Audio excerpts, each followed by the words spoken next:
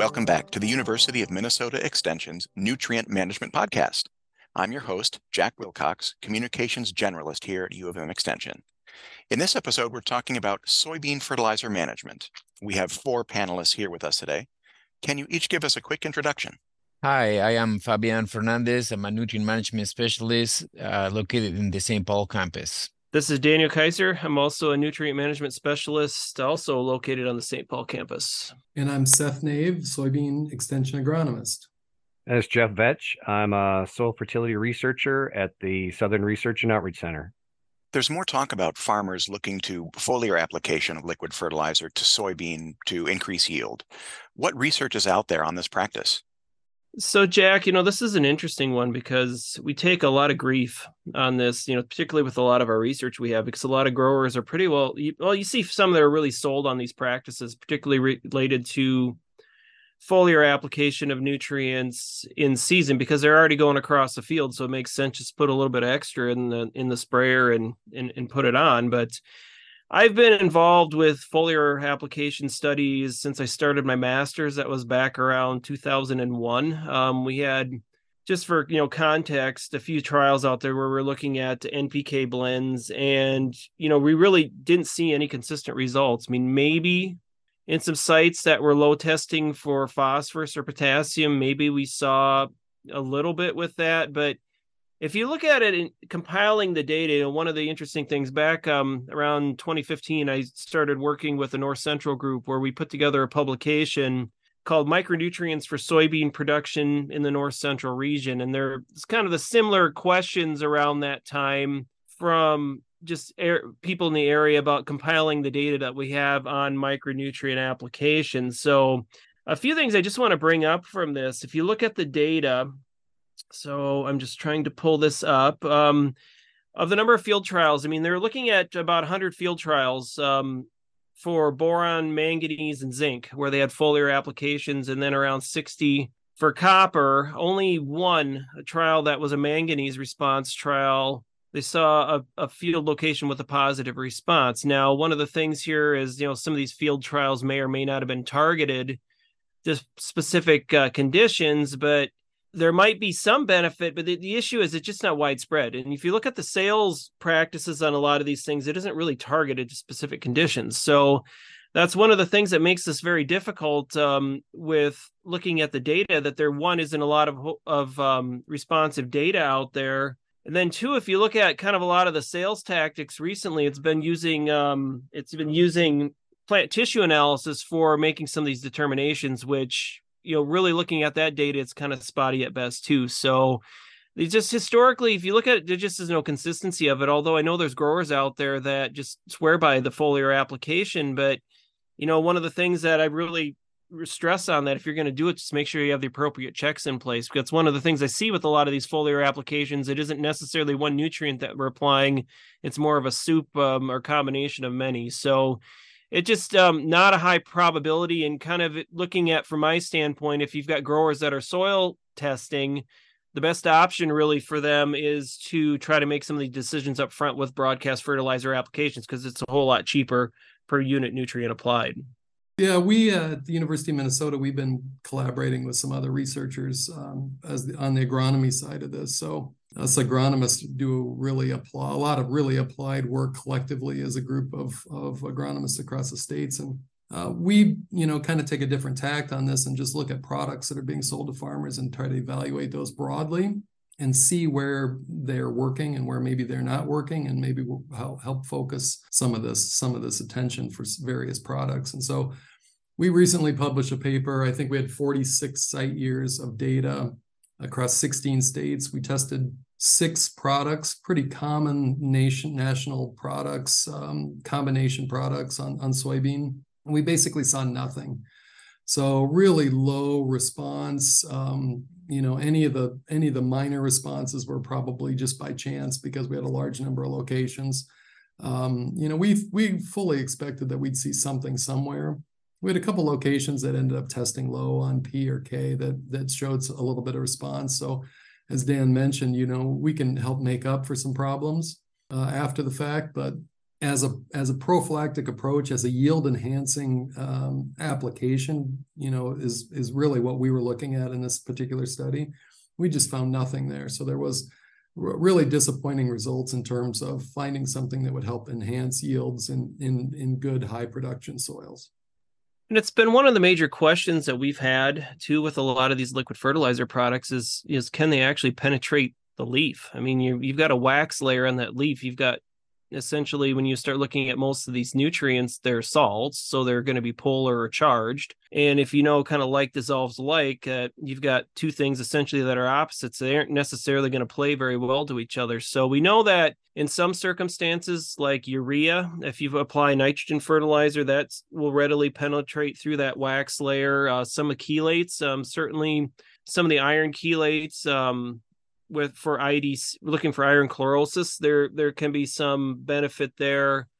But for the most part, it's one of the things that when we started looking at some of the data that I did, that's back in my master's, is that the kind of the general assumption that we had is that anything that we're seeing a benefit from was essentially washing off the leaf and going through the roots anyway. So, that's kind of the struggle when I look at this. If it's doing that anyway, if again, you have any soil tests, why wouldn't we want to make some of those decisions up front than trying to be reactive on some of what's going on? So, that's the difficulty is always that big question is it actually getting into the plant? And the other thing too, with a lot of these micronutrients that you have to realize is that the majority of them are immobile in the plant. So even if they would get into the plant, then the question is, do they translocate, which technically they shouldn't.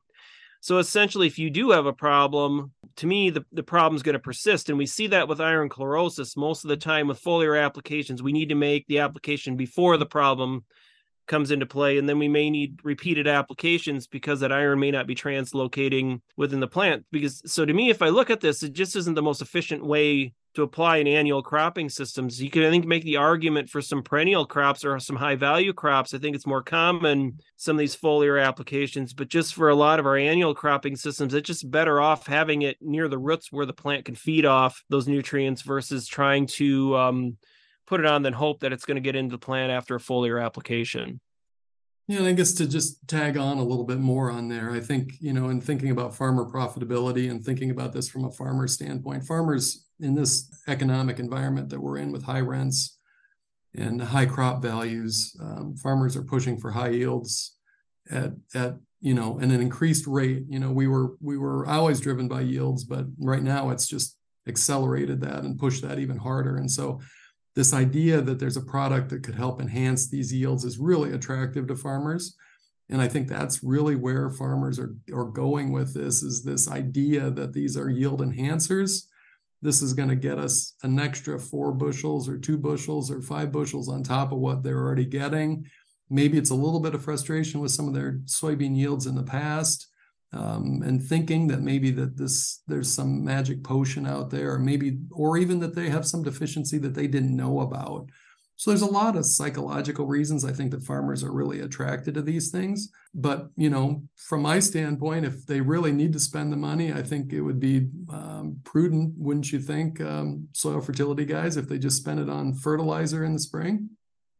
Yeah, I mean, that's kind of the thing I've really been stressing on that is just let's be proactive on what we do. And really with soybean, it's one of the things that soybean, they do it just as well, almost living off of residual fertilizer applications or applications made the years ahead of the crop versus directly ahead of the crop. I mean, there's some obvious examples where this isn't the case. If you've got a high pH soil that's low in phosphorus, I mean, every year applications make sense in front of every crop because of some of the issues with how phosphorus reacts. But in most cases, for where I've seen some of my higher yields, it's where I've really pushed for high yields or really pushed my fertility program ahead of the corn.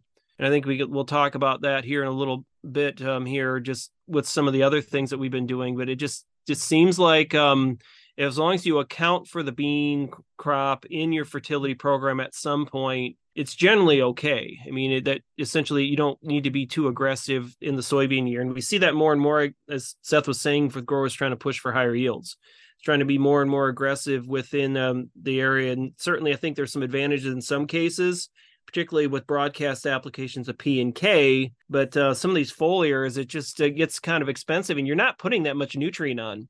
And that's the other thing. You look at what the plant's taking up. It's just little to nothing compared to some of what, particularly potassium, what that plant would take up based on what a lot of these liquid fertilizer sources contain. I think George Ream called these manure in a bottle, if I remember right. Phosphorus and potassium have been long suggested in some cases for soybean.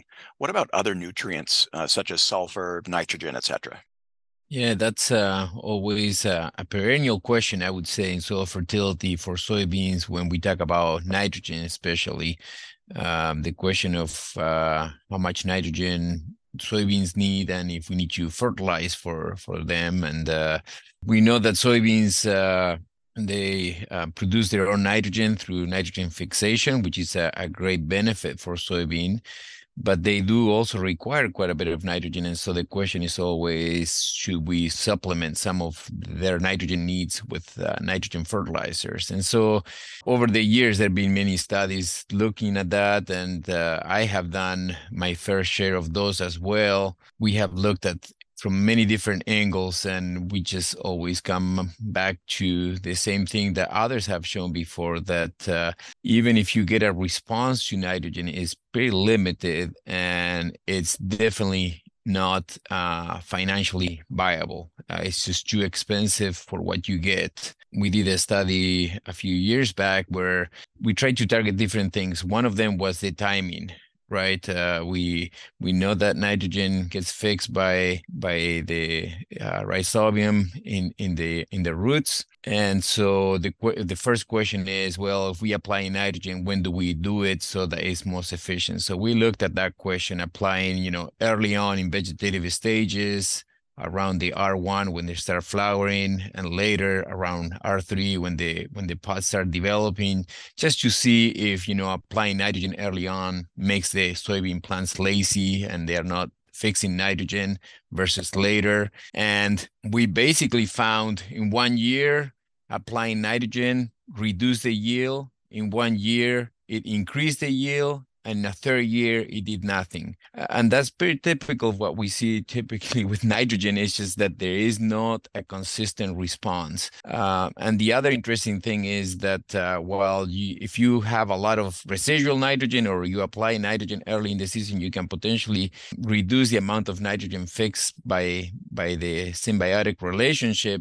That study basically showed that it really didn't make much of a difference. And so I think the best thing that we can do is let that biological process take place, fix as much nitrogen as the plant can use, and then allow the soil also through the process of mineralization to supply nitrogen. And then the plants are able to have all that they need.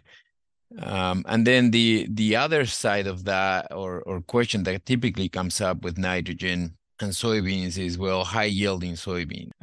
That's where you're really pushing the limits, and that's where maybe applying nitrogen to help with protein production, things like that would be helpful. And so again, we have looked at that question in high yielding soybean environments and applying a substantial amount of nitrogen. And again, we saw the same results that we saw with the other studies, where in some years you do get, a small bump, 2 to 3, maybe 4 bushels of yield difference with an application of nitrogen in very high yielding environments.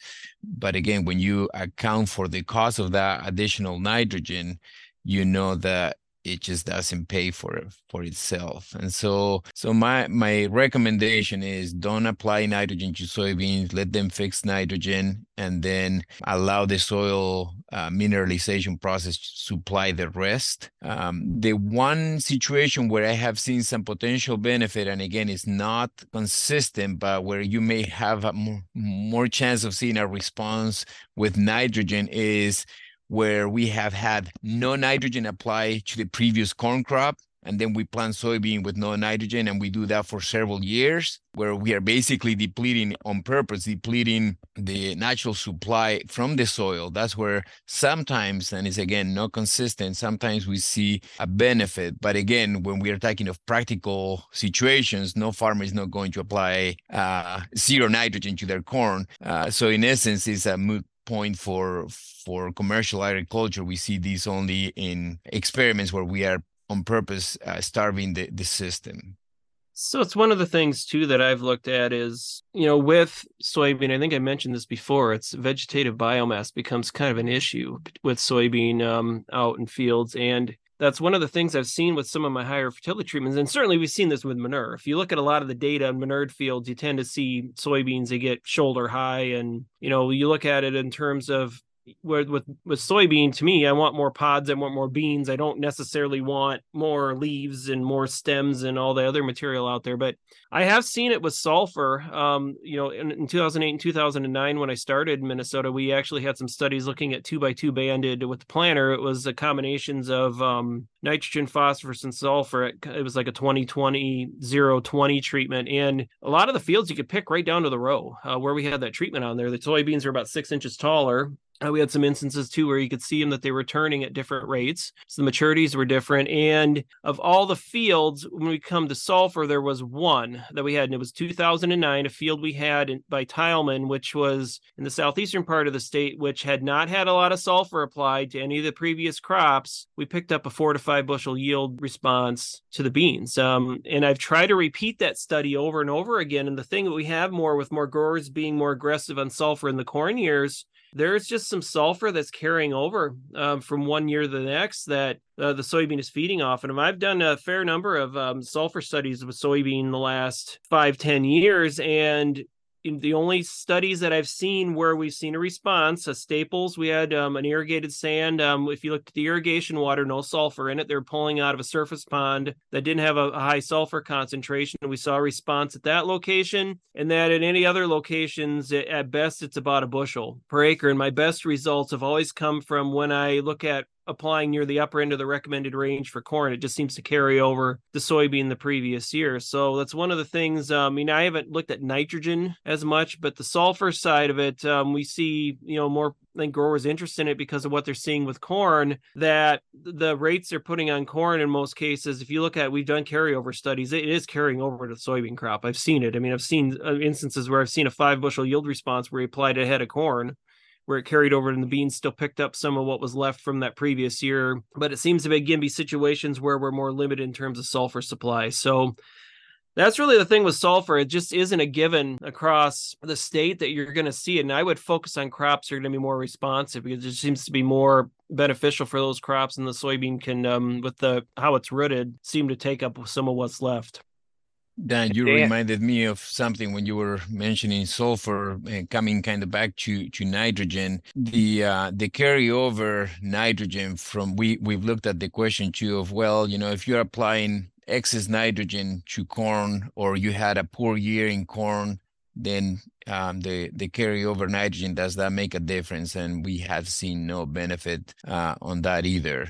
And then in terms of vegetative growth, that's also an important thing to keep in mind, especially coming out of the last few years where we had droughty conditions. I've seen actually the problem of reduction in yield when you have too much vegetative growth because the plants are basically using up water faster and quicker, and so they run out of water earlier in the season. And I have seen that also with corn. We are talking about soybeans too, but I've seen it in corn too, where in the last few years, if you had too much nitrogen, too much vegetative growth early on, those plants ended up running out of water earlier, and you actually reduce the yield. So instead of getting kind of a plateau typically that we see with corn, we ended up having kind of more of a quadratic response where the yield starts to taper off at the higher end rates. Dan, I would add that, I think growers hear us say, well, there's enough carryover from sulfur for applied to corn that we don't need to apply sulfur to soybean. But that doesn't mean that the rate of sulfur for corn has to be increased to get that carryover either. I think the standard practice that I see or hear about is 100 pounds of AMS, and that's more than enough for corn and more than enough carryover. And I think in many times that's more than we need in many of these fields, and it could be reduced significantly. Yeah, Jeff. And looking at the data, we've got the studies that I was quoting where we were looking at, these are 6-year trials where we had corn soybean rotation. So we're applying 25 pounds of sulfur. So roughly that 100 pounds that you're talking about ahead of the corn crop. And we didn't see as much the first year, but years 2 and 3 is when we pick, or the first soybean crop, I should say, had been year 2. then years 4 and 6 is where we picked up some pretty sizable yield increases where we had sulfur applied ahead of the corn. And I agree with you. I think if I'm in southeastern Minnesota or I'm on a situation where I'm in a more eroded area, like a 3% organic matter or less, I mean, 20 to 25 pounds of sulfur ahead of the corn should be enough to carry it through. And I think, I mean, kind of where you're at, Jeff, at Waseca, on those heavier, those high organic matter soils, you probably could look at about half that, maybe 15 pounds, and still see some carryover, because we know that a lot of those soils only require about corn about 5 to 10 pounds on an annual basis. So it's amazing with sulfur, it doesn't take a lot, and still the soil is supplying a substantial amount. It's just the problem is we've got a little bit of a window there where the soil can't supply it all, where we tend to have our problems with it. That's just one of the things that I kind of stress to growers is you look at it with sulfur, is corn and alfalfa are the two main ones. If you look at the majority of central to southern Minnesota that I would focus on, the rest of the crops, it just doesn't seem like there's any consistency in our data. I think a lot of that has to deal with how we going onto these fields where growers have previously applied sulfur, that the concentrations are elevated, that these other crops, they don't need a lot, and they're just being able to pick up and scavenge what they need in the soil from what was previously applied. Yeah, and just to restate what you said earlier, Dan, is that, soybean is really, really efficient at utilizing these mineralized nutrients. And in fact, it doesn't, in many cases, it doesn't seem to work, take up as well in season or preseason than previous. So, some of this may be even related to this factor too. So, and Jeff, before our talk here, reminded me that I was part of another study where we did an N&S study with the same group of folks, and we found very similar response to what Fabian and Dan have talked about with nitrogen and sulfur on soybean, is that very rarely did we see anything. And I've been working on nitrogen forever, and I've had a real interest in increasing the quality of soybeans, increasing protein level. And even nitrogen does a poor job of doing that. Sometimes we can get a yield bump. Sometimes we can get protein, both rarely, and never do we see both coincidentally. So there's definitely some trade-offs here. And then one thing I did want to jump back on, another thing is this whole question about canopy development is really, really interesting to me. And it's honestly, as a soybean, agronomist and physiologist, I think our biggest, the holy grail in soybean is really trying to figure out the right canopy for the right year. And if you could design the growth of your individual soybean for the weather you're going to have that year, that's the way we get our yields. Dan's absolutely right. Sometimes we get too big a canopy. The soybean puts way too much effort, too much energy into building that big canopy. And then it isn't able to fill the pods. It doesn't set as many pods. I mean, every farmer gives examples of these 2 feet tall soybeans that they harvested that were 50 or 60 bushels, or 6 feet tall soybeans that yielded 20. So this is a huge problem in soybean. We get too big a canopy, we rip through too much water, like Fabian said, or we get lodging and white mold and other problems that ding us. On the other hand, we do have to have a good canopy to absorb light and store resources to mobilize to the seed at the end of the year. And so if we knew exactly what kind of weather we would have, I think we could do a little bit better job. But sometimes the soybean is doing some funny things out there where it's getting tricked into either thinking it's got too long a season and it needs to grow another couple nodes, or it feels like things are really tough and it just needs to hang out and put on pods now at this kind of at 10 nodes. And so I think there's an opportunity to learn here and move forward, both from a breeding and genetic side and from a management side, to figure out how to build the right canopy for the right year. And I don't know much about physiology, Seth, but one of the issues too, I think, is that when you have too many leaves, you end up with a whole bunch of leaves underneath the canopy that they just sit there, use resources, and do nothing for the plant or for producing the seed, correct? That is correct, but there is some really good research that looks at the energetics of that, and they've basically determined that the soybean pretty efficiently reabsorbs the nutrients from those lower leaves. And even though they come at some cost, even though they're shaded for a lot of the year, the soybean actually is able to basically, kind of like a senescence type process where it pulls those back. And the findings indicate that probably isn't as big of a deal, probably as, height costs money or costs resources, of course. But I think also this water thing that you mentioned is really important. Are there any nutrients or any other practices that you would not suggest for soybean? It's an interesting question because I sometimes think it's a lot easier for me to kill the soybean plant than it is for me to increase yield with a lot of my studies. So that's, one of the things we kind of look at with it is you look at things like boron. I've had some pretty good success about inducing boron toxicity, and that's one of the things that you hear a lot of people talk about because a lot of times you start seeing dry weather conditions, you pull a tissue analysis and just boron and low boron concentration and dry weather tend to go together. So then foliar applications or applying, some other treatment, if you overdo it, that tends to be kind of a real knife's edge when it comes to toxicity. So that's one of the things that, does tend to come up. I am looking right now at potash, chloride. That's, roughly 50% of the material is chloride. If you're buying potash fertilizer, it's slightly less, but it's pretty close. And, soybean, our northern varieties are not tolerant to chloride application. So we're seeing this. If you look at Morris, some Crookston, Lamberton, Western Minnesota, seeing issues with chloride being carried over from one year to the next from high applications. And it was, I think, around 2014, it tipped me off. I was at Morris looking at some of my long-term plots, and it was just a stair step where I thought it was actually a rate increase, but it was actually the opposite. As he went to lower rates, the beans were taller, and as he went to higher rates, the beans were shorter, and it showed up in yield. And it's not something you're going to see always. If I look at Waseca or I look at, southeastern Minnesota, I look at my data and I might be catching maybe a bushel lower yield with some of these higher application rates. If growers got 70, 75 bushels, if they had, 69 or 74 bushels, would they even notice that? I mean, that's kind of one of the things that one's a hidden one, and it can be really severe if you put on high rates like I like to do, is I kind of like to salt the earth when it comes to some of the rates we're applying with chloride just to induce the problem, and you can see some pretty substantial yield reductions. But in most cases, growers, if they are seeing it, it's probably so little that they would never really notice it, yet you're spending money on fertilizer that's actually seeing a cut in yield. Doesn't make a whole lot of sense to me. So it's one of the things that I'm kind of wrapping that up now. We'll probably look at some more data with that. I've got some information in the soybean fertilizer bulletin talking a little bit about just trying to limit rates if you're putting any potash ahead of soybeans, particularly in the western part of the state. I just try to stick to about 100 pounds or less and just be more aggressive in years where you have corn, wheat, some crops that tend to handle it better.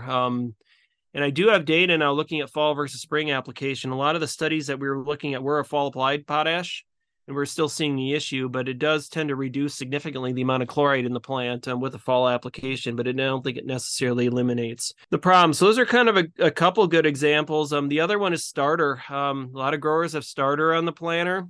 You have the units. You want to look at boosting yield, increasing early growth.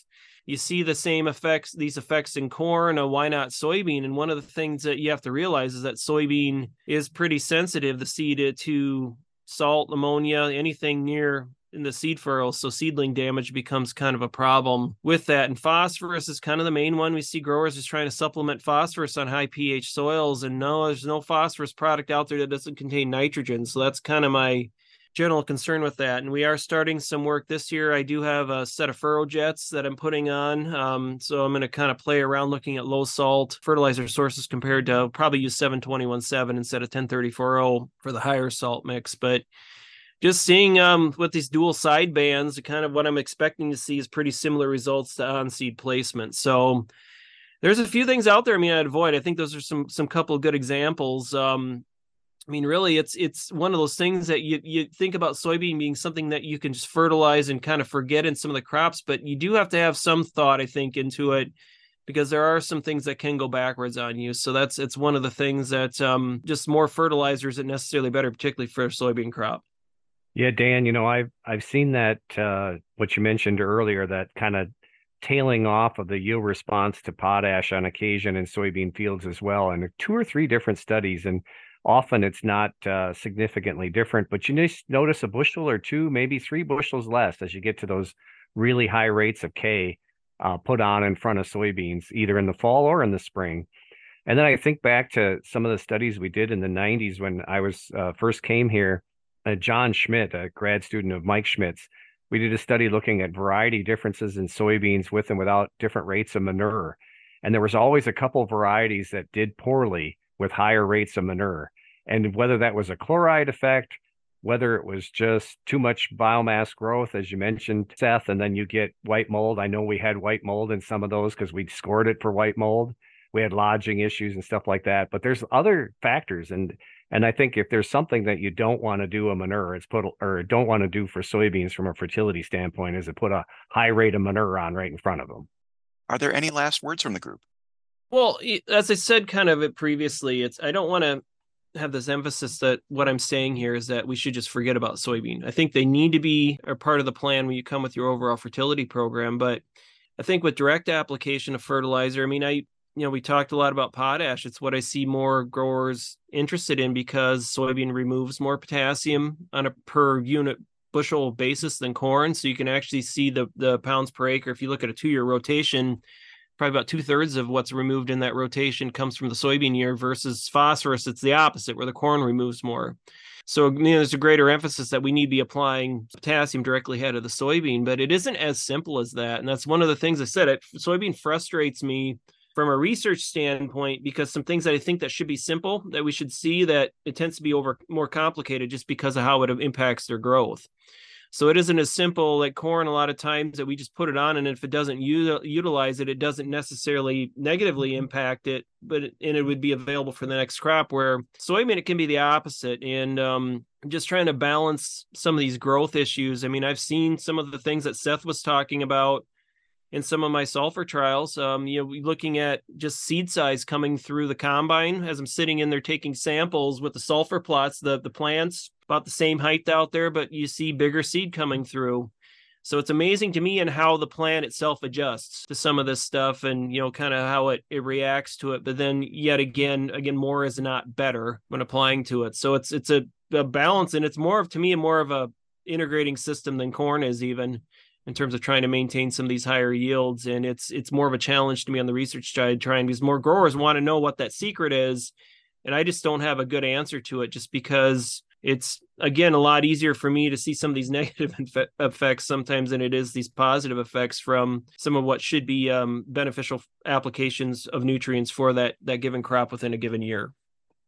Dan, I would also emphasize that, if a grower picks up a rented piece of ground and he runs some soil tests and comes back and his potash is low or medium, I mean, I wouldn't be scared to put potash on soybeans in front of them. I mean, the critical values that I've seen, Dan, you can interject too as well.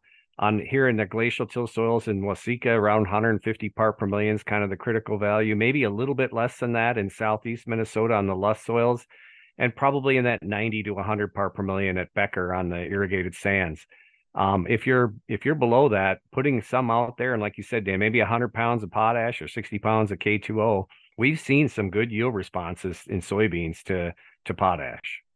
Yeah, and I guess I don't want to make it seem like I'm saying not to apply it, because you're exactly right, Jeff. If it's low, your soil test is low, apply it. The issue really boils down to, for anybody doing maintenance rates on something that might be towards that high testing range that just wants to put removal-based applications, is that, some of those applications, looking at it, and, you see they might be giving you a little bit of a ding, something you're not necessarily measuring. It just might be better off putting on ahead of a different crop. So if it's low, apply it. If it's not, I think then there was kind of where that thought has to come into play, is that it's not necessarily beneficial year after year for a removal-based application to put it ahead of the soybean crop. As a token of a true agronomy guy here, I'm going to throw this out, is that, just to remember with soybean is that, as we all know, yield is made at the very end of the year in kind of that late August, early September timeframe. And that's when the yields occur. And that's make it or break it time. So we got to get the crop to that point. And so do the best we can. We talked a little bit earlier about trying to, get soybeans off to a good start. I think that's a very good idea. It isn't as critical as what we end up with the end of the year, but we don't have control over that. So I keep coming back to, what do we really have control over? And honestly, as much as I hate to say it, it's variety selection. Farmers have to continue to do the best job of variety selection. That's how you're going to get the yields. And it's just amazes me that farmers are willing to add a bunch of products and secret sauce on things, but then they're going to buy some cheap seed from their neighbor. And that's not always the case. So that's maybe a little bit of a narrow stereotype. But I think it does happen occasionally, and we just have to remember that it's the yield driver is really the variety out there, and the soybeans are not. There isn't as much we can control with soybean as corn, and so keeping it simple is still a good idea. Doing a good job of just managing that soybean crop at the very least is really what farmers need to do. And I think some of the things that Dan is talking about is tweaking this around the edges is very, very important. But soybean 101, plant them into decent soil and get them going as early as we can, and then just take care of them for the rest of the year. All right, that about does it for this episode of the Nutrient Management Podcast. We'd like to thank the Agricultural Fertilizer Research and Education Council, or AFREC, for supporting the podcast. Thanks for listening.